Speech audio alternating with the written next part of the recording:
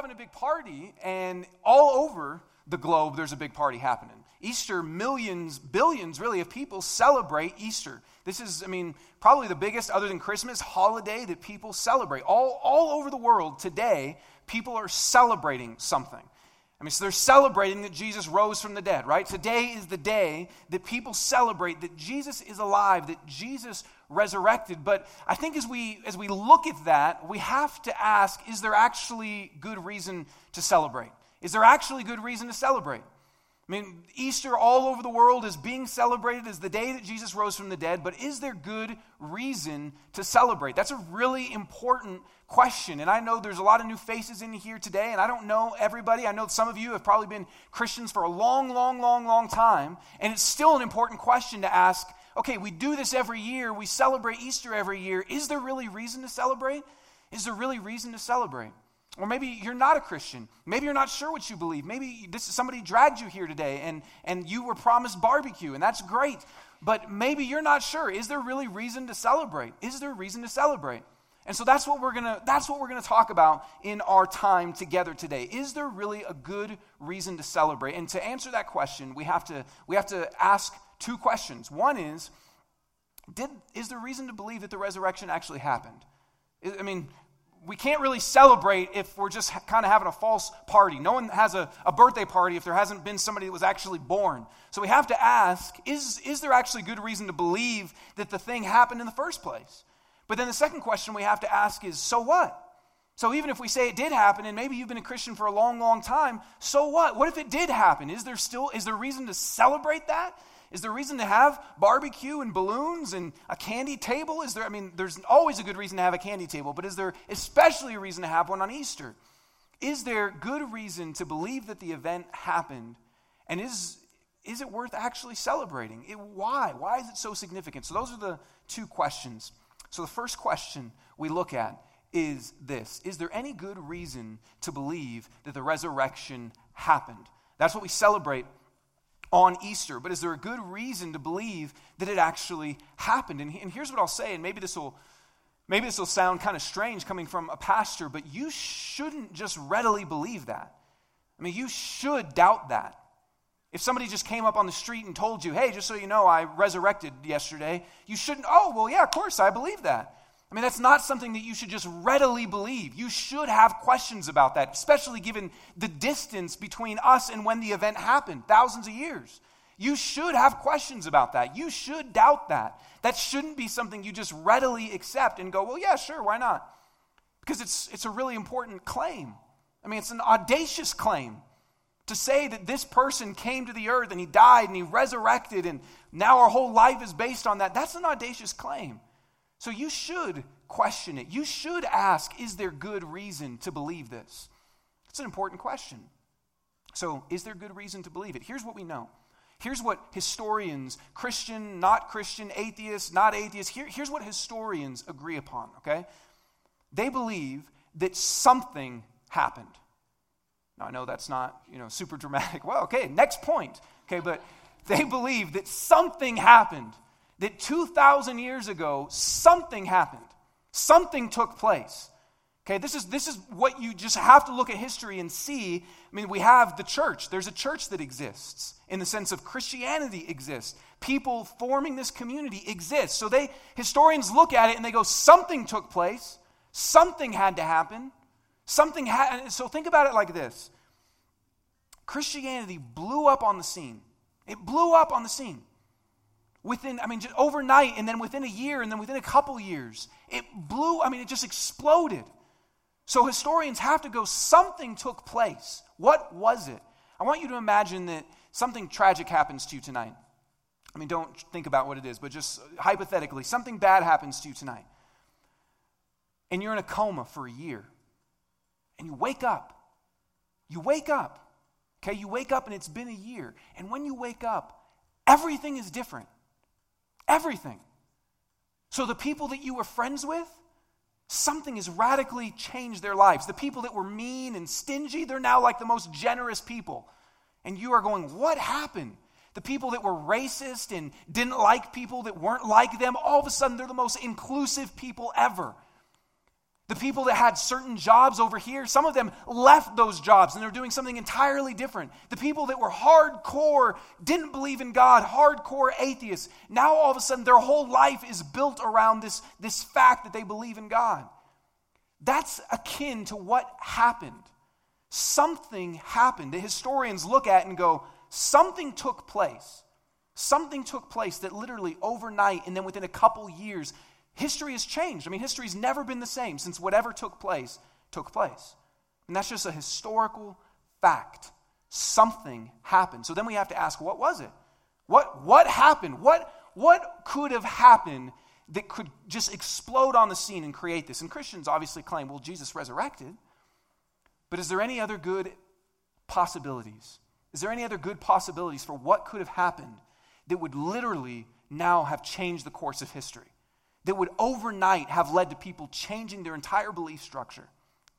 Is there anything that could have happened? Here's the alternative explanations, okay? Here's some of the questions. This is what's out there, okay? If you Google it, if you research it, here's the alternative explanations.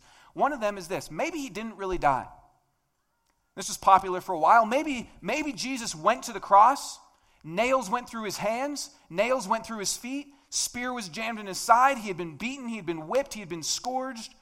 They put him in a tomb, they put the stone over it, and then he came out and convinced everybody that he had resurrected. Now the problem with that is, there's a fountain back there. I just all of a sudden heard as I was quiet. The problem with that is this. First, Romans are known to be professional executioners. So if you study history, Romans, they may be messed up at a lot of stuff, okay? Maybe they weren't good at hopscotch, and maybe they weren't good at just this and that. Maybe they couldn't play sports very well, but they could do one thing really well, and that was kill people. And that's true. I was watching a History Channel thing this week, and Romans knew, they had perfected execution.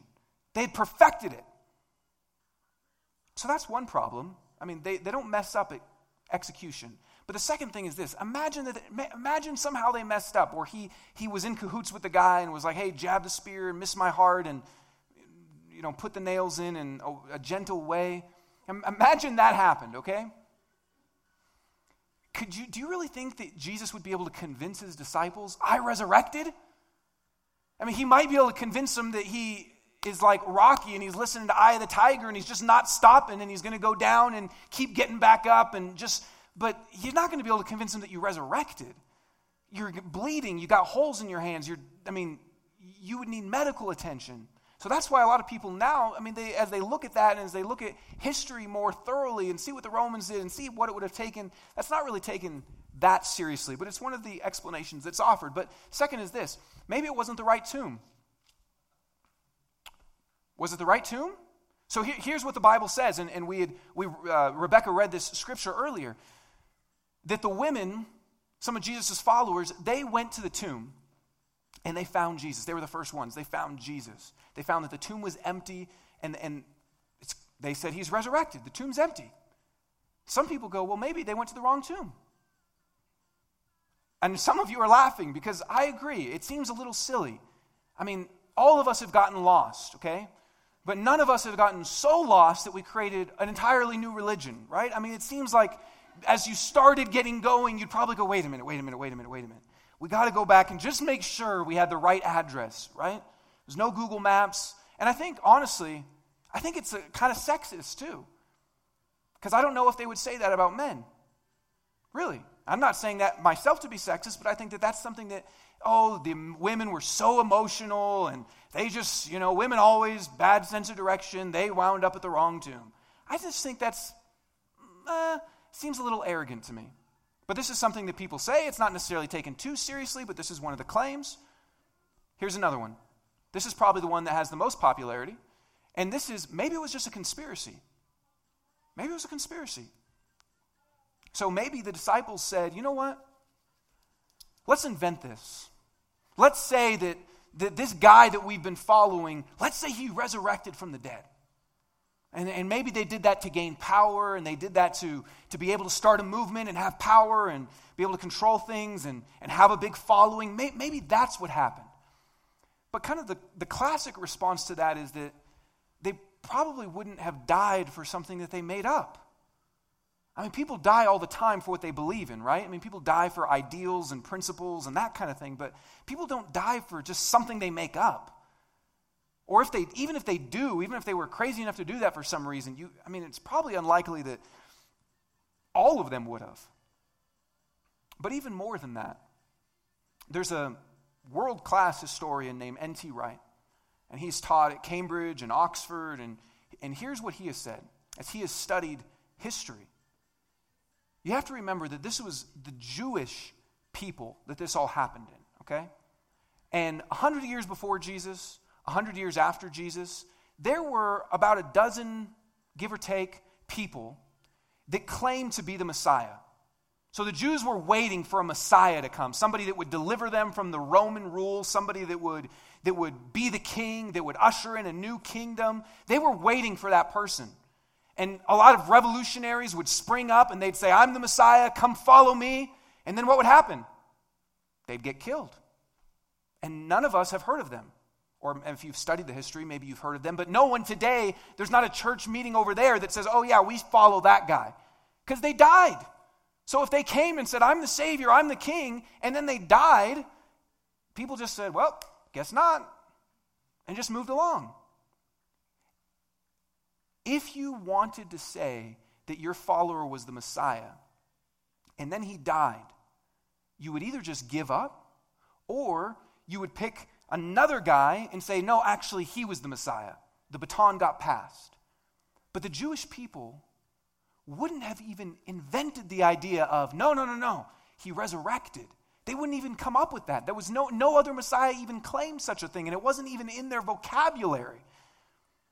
So this is what N.T. Wright, historian who has studied all of this, shows us. And you can look at it. You can look and see that there was multiple people that claimed to be messiahs, that failed, that died. The end. Game over. But something different happened with Jesus. So this is what we have. We have maybe the tomb was the wrong tomb. We have maybe it was a conspiracy. And we have maybe he didn't really die. I mean, this is really the explanations that are offered. That overnight, something happened. That within a few years, thousands and thousands of people began to say, Jesus is alive. What could have done that? What could have done that? That's the historical question that has to be asked. Some people are convinced by what I just said. Some people are convinced by those things. Maybe you are. I just don't think that has the power to explain it. So is there good reason to believe it actually was the resurrection? Is there good reason to believe that? And I think there's a lot of reasons, but let me just give you a couple. One of them is this: appearances. It doesn't matter how skeptical the scholar, almost all of them will say this: people claimed that Jesus appeared to them. People claimed that Jesus appeared to them. So people claimed that. Now, maybe they were wrong and maybe they were crazy, but people claimed that. That was a claim that was made. Here's what Paul, the early leader of the church, here's what he says. And this is in a letter, 1 Corinthians. This was written about 15 to 20 years after Jesus died. Okay, this is written 15 to 20 years after Jesus died. Before the Gospels, Matthew, Mark, Luke, and John. If you've heard of those books, it was written before this. This is 15 to 20 years after Jesus died. Here's what Paul says. And he's writing to a church. And he says, I delivered to you as of first importance what I also received. So he's saying, I got this from other people. Most scholars would say the information he's talking about came within a couple years. That Christ died for our sins in accordance with the Scriptures. That he was buried, that he was raised on the third day in accordance with the Scriptures. And that he appeared to Cephas. That's like his nickname. Peter's probably how you most commonly know him. Then to the 12, that's to all the rest of the disciples. Then he appeared to more than 500 brothers at one time. Most of whom are still alive, though some have fallen asleep. Then he appeared to James, then to all the apostles.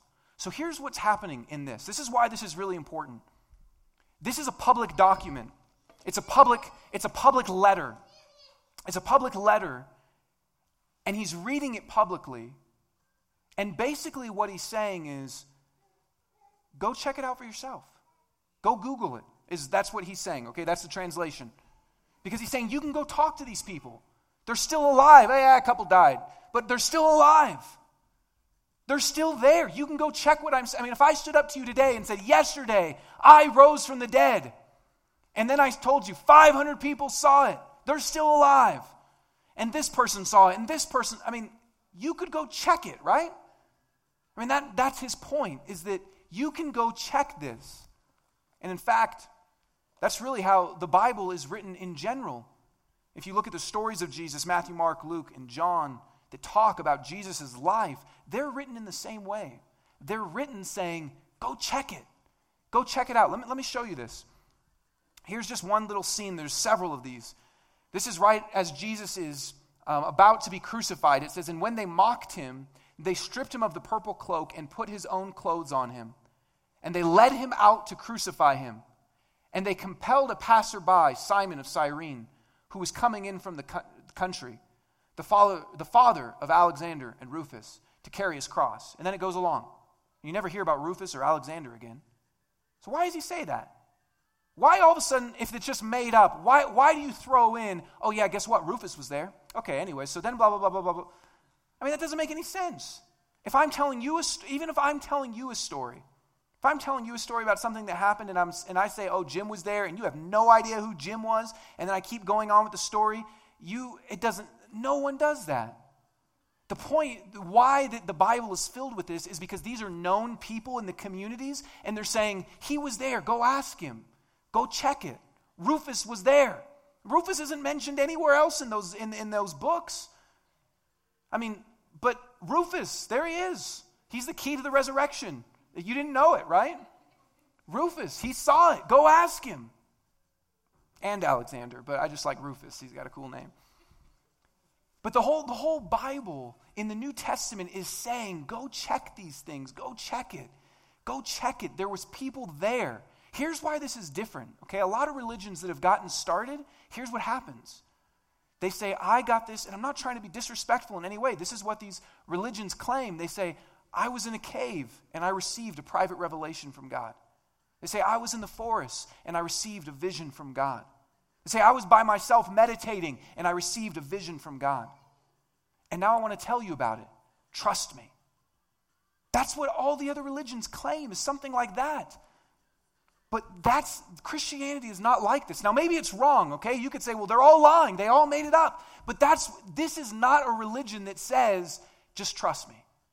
It's a religion that says, go ask this guy, go ask this guy, go ask Alexander, go ask Rufus, go ask 500 people, go ask James, go ask this guy, go ask that guy. That's what it's saying. It's saying, put it to the test. Put it to the test. Put it to the test. The way that we put it to the test is by reading this and saying, okay, is there stuff in there that shows that this was written by people claiming it was there? I've done jury duty before. I don't know if any of you have done jury duty. It was probably one of the most interesting and also horrible experiences of my life. And if you've done jury duty, maybe you agree. But there was it was a case of like a he said, she said thing. This gal says he was waving a knife at me. The guy says, no, I wasn't. The guy got off. Because it's just he said, she said, right? That's really hard to prove anything. But what if, in that case, it was he said, she said, and then, oh yeah, also these 12 people, and Rufus, and Alexander, and 500 people. I mean, then the jury, and we let the guy off because there wasn't enough evidence, even though I know he was guilty, but we let him off. But it's because there wasn't enough evidence. But in this case, if you brought 500 people to the witness stand, and then 12 people, and then Rufus again, man, it's really hard to say, I think they made it up. And that's why some people say, well, look, yeah, there was appearances, but they hallucinated. I mean, there's been some crazy hallucinations. Some of you have probably taken some wild drugs. But it doesn't matter how crazy of a trip you've had. It's not a crazy enough trip to make 500 other people hallucinate. You would be way richer than Breaking Bad if that was the kind of stuff you could sell. That when I take this, other people hallucinate. Right? I mean, that's not... So you look at history and there hasn't been anything like that where they say, oh yeah, look, masses of people hallucinated. Yeah, sure, one guy can hallucinate, a couple people can hallucinate, but 5, doesn't make any sense. So the appearances. Secondly, a new community got created. See, again, I mentioned this before, but this happened in the Jewish community, okay? This happened in the Jewish community, and they had all sorts of rituals, they had all sorts of beliefs, they had all sorts of practices, and they changed. They changed. The closest thing to this for us to understand is imagine ISIS, radical Islamic community. Imagine that within a year, within a few months really, their beliefs were entirely different. This is what happened. That they used to do animal sacrifices and they stopped because they said Jesus is our sacrifice. They used to worship at the temple and they stopped and they said Jesus is our temple. They used to have certain rites and practices like circumcision and other things, and they stopped because they said Jesus ushered in a new covenant. That things changed. And here's obviously the biggest one. These were strict monotheists, like Islam. There's one God. That's what they believed. And then they began to worship Jesus as God. What do you think it would take for ISIS to start worshiping some random human being as God? That wouldn't happen, right? It would take something crazy. This is what happened to the Jews. That overnight, their practices shift, their rituals shifted, their community shifted. At great cost to themselves, many of them killed, many of them kicked out of their families because they said, no, Jesus is alive. The fact that the church exists, that the community of Christians exists, says something amazing happened. So is there good reason to believe it? I think there is. I think if you don't think there is, you have to look at history and say, what else could explain it? What else could explain it? Secondly, if it did happen, why does it matter? If it happened, if Jesus rose from the dead, why does it matter? Because here's what I know. I know that many people, and I was talking to somebody even this week, they do not say, I don't believe in God. I don't believe in Jesus. Sure, I believe all that. But it doesn't really make much difference in their life. So why does it matter? Is it something really worthy of celebrating? Why so significant? Why so significant? Here's what Paul says as he writes a letter to the church in Rome. And I'll read this whole section and then we'll look at this. Here's what he says. Do you not know that all of us who have been baptized into Christ Jesus were baptized into his death? There's some weird language in here, but I'll explain. We were buried, therefore, with him by baptism into death, in order that, just as Christ was raised from the dead by the glory of the Father, we too might walk in newness of life. For if we have been united with him in a death like his, we shall certainly be united with him in a resurrection like his. We know that our old self was crucified with him in order that the body of sin might be brought to nothing, so that we would no longer be enslaved to sin. For one who has died has been set free from sin. Now, if we have died with Christ, we believe that we will also live with him. We know that Christ, being raised from the dead, will never die again. Death no longer has dominion over him. For the death he died to sin once for all. But the life he lives to God. So you also must consider yourselves dead to sin and alive to God in Christ Jesus. And if you want, you can keep your Bible open to Romans 6, 3, and 11. So why does this matter? Here's what Paul says. Paul says that Jesus comes to give newness of life. That he comes to give newness of life. That Jesus' death and then his resurrection brings newness of life. It brings a new life. But here's what that means. This is really important not to miss. What that means, what Paul is saying, what Jesus claims as well, is that right now, if you're not a Christian, before Jesus, we live in the old life. That's true of all of us, that before Jesus, we live in the old life. See, Paul says that Jesus came to bring newness of life. But what that means is that before Jesus then, we're living in the old life. Here's what that means. It means that some of us look at our lives and we go, I hate it. And I want a new start, and I want a fresh start. And I don't like my life. A lot of people are searching for that. I want a new life. I don't like it. I want something different. I want something better. I want something more. But some people are living their life and think it's awesome.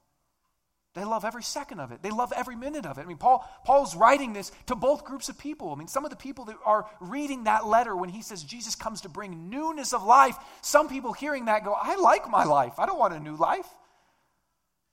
I like it. But what he says is, we don't know what we don't know. We don't know what we're missing because we haven't had it. C.S. Lewis, an old Christian author, said that we're like little kids. He's British, so he says this. He says, we're like little kids playing in the mud, thinking this is awesome, not imagining what a vacation, that's the British part, a holiday at sea would be like. So he says we're like little kids and we're playing in the mud and we're playing in the dirt, but we have no idea what Disneyland is.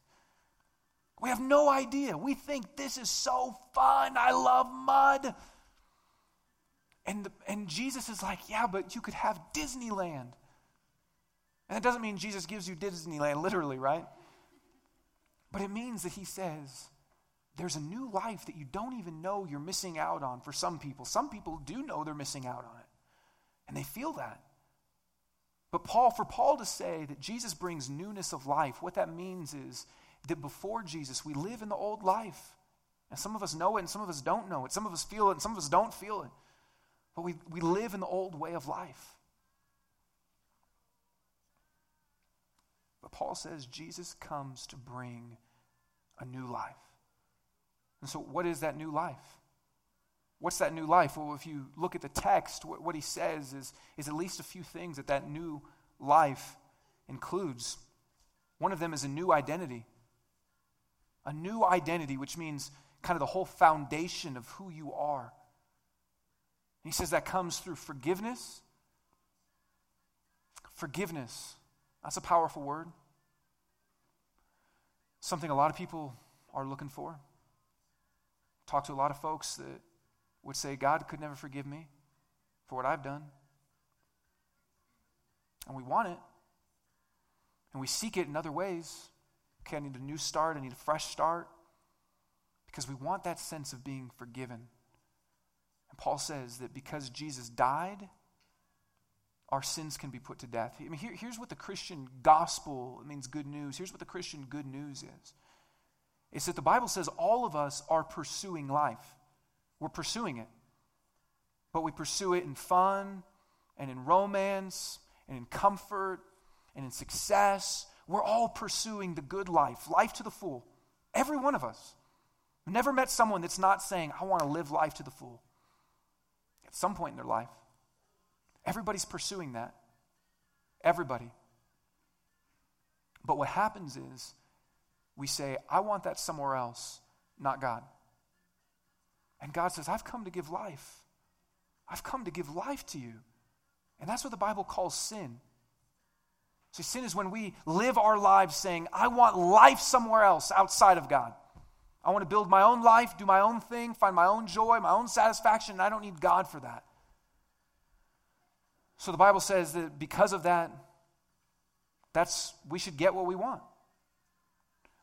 God says, I'm the source of life and I want to give it to you. And we say, no, I don't want that. I want life over here, which is actually death. And the Bible says that's what we should get. But instead, what happens is that God comes to this earth as Jesus and says, instead of you dying, I'll die. You've rejected me. You've rejected the life I've come to give you. You should have death, but instead, I'll take it. I'll take the death myself. I'll take the death that you should have and I'll die. But not just that, then I resurrect to give you the life that you can have in me. That's why we called our church True Life, because everybody is looking for life. Everybody's searching for life, and yet we look for it in all of these false ways. And Jesus says, I came to give you life. That's what we'll celebrate with baptism in just a moment. We'll celebrate that if we identify with Christ, if we connect ourselves with him, as Paul says, unite ourselves to him, that we are put to death, our old life, and we find new life with him. True life with him. So Paul says he gives us a new identity where we are forgiven, where we have freedom, where sin doesn't have to control us anymore. The pursuits and the desires of other things don't have to control us anymore. That God can rule and reign in our hearts. And he says that we get a new community. And this is taught more explicitly throughout the Bible, but as you listen to what Paul says, he over and over again says, we, us, we, us.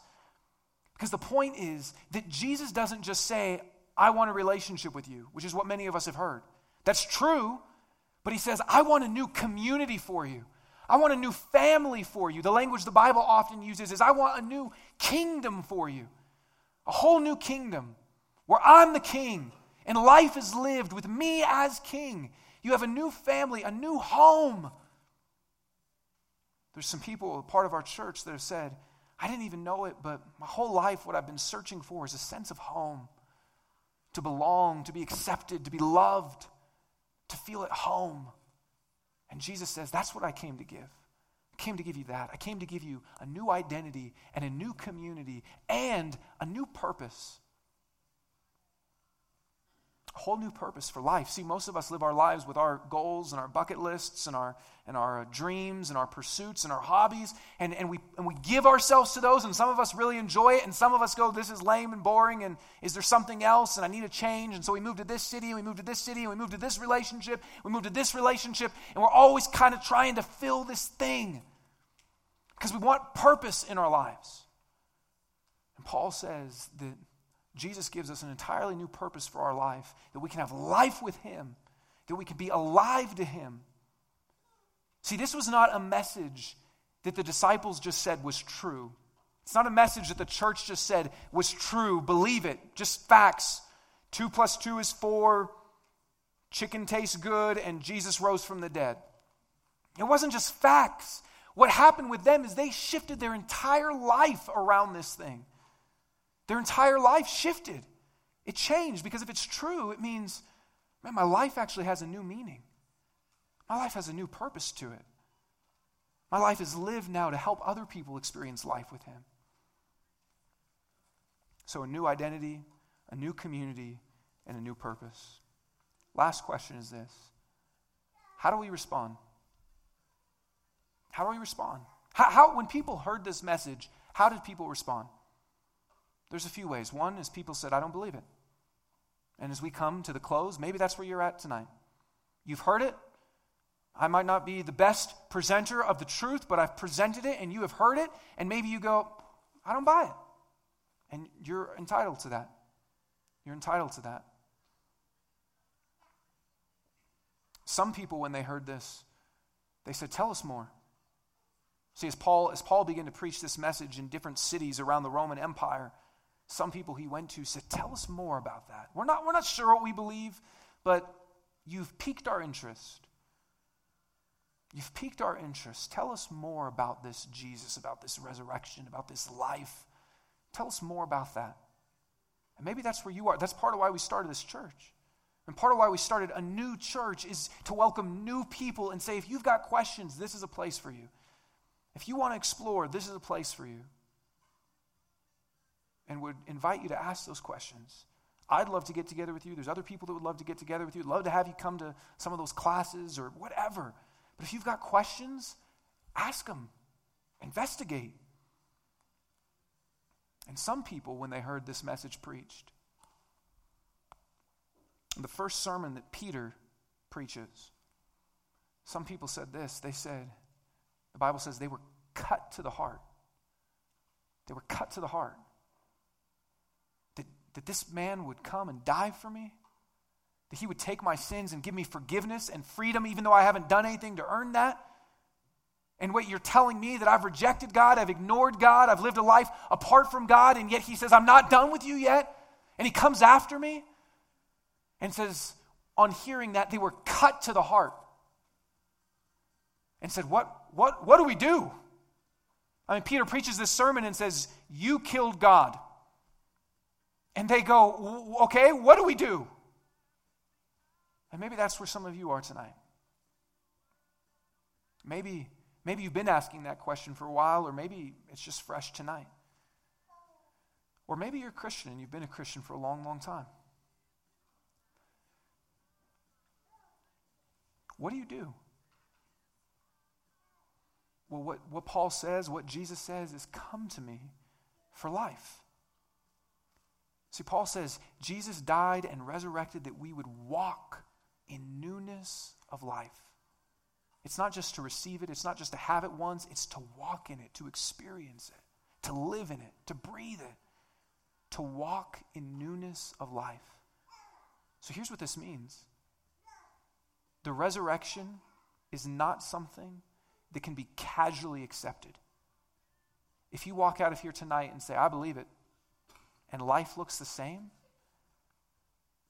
that's not what Jesus says. He says, I came to give you a new life. If you're a Christian, so let me just speak to the people that are Christians. I know some of you don't believe, and that's great. But if you're a Christian, is your life unexplainable apart from the resurrection? Is it unexplainable unless Jesus rose from the dead? Because that's what Jesus says he comes to bring, is a new life.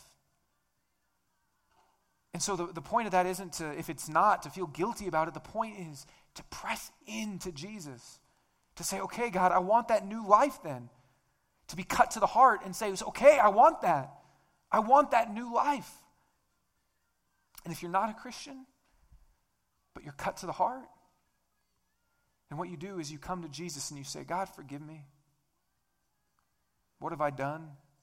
Thank you that you would die for me, that you would call me into life with you, that I could have a new life where I'm forgiven, where I'm free. I can have a new identity, a new community, a new purpose. Thank you. And then you build your life around the fact that Jesus is alive and King. And you get baptized. And you take communion. Here's the truth. Jesus is the King of this world. Jesus is alive. And because Jesus defeated death, because he defeated death, that means we can trust him for life. It means we can trust him for life because he defeated death. He's the only one that's ever done it, that said, death, I look you in the eye, I take you into myself, and it's done. It's finished. Because Jesus defeated death, we can trust him for our very lives. We can trust him with our lives. We can say, okay, I want the life that you say you came to bring. So you can disbelieve, you can ask questions, or you can worship him and build your life around the resurrection. That's it. When we take communion, what we remember, and this is what we'll do in just a moment. If you're not a Christian, then as we sing and as we do this, just look around at folks and just maybe pray and say, God, is any of this true? But for those of us that are Christians, as we take communion, what we remember is that the price of Jesus giving us new life was for him to lay down his life. That Jesus said, I love you so much, I'm going to give you my life. And I love you so much, I want you to trust me with yours. That he had his body broken, he had his blood shed to give us a new life. What more could somebody give than a new life? He came to give the greatest thing ever, a new life. So this is what we celebrate with communion. It's what we'll celebrate with baptism, people saying, I have new life in Christ. If you haven't been baptized before, I'll be sitting up in the front. Come tell me you want to get baptized. We'll get you a change of clothes. We'll dunk you in the hot, warm water. Okay? It'll be great. And then we also give tithes and offerings. And if you're not a Christian, I know maybe that's weird. Don't give anything. We don't want you to give anything. We want you to receive. We want you to know Jesus. And that's why we give tithes and offerings, is because we want to create a place, a community where people can experience the love of God.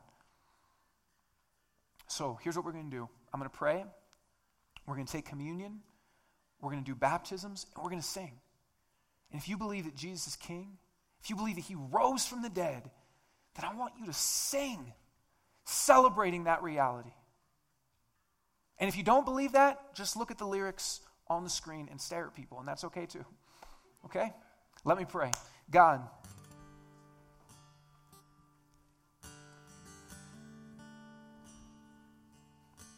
Father, you know the heart of every man and woman in this room tonight. You know where everybody's at. You know where everybody's come from. You know what's going on in everybody's life, whether they believe that or not. And God, here's what I just want to ask you to do. Will you cut everyone in this room to the heart? Cut us to the heart that we experience a new joy in you. Cut us to the heart that we repent and turn to you for life, maybe for the first time. Cut us to the heart to ask for forgiveness. Cut us to the heart to look to you and trust you for life. Lord, please do that in everybody's heart in this room.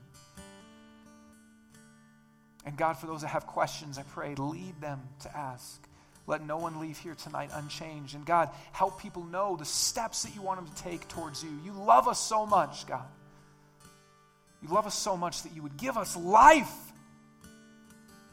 Thank you that you are the one that truly does bring life. Thank you, Jesus.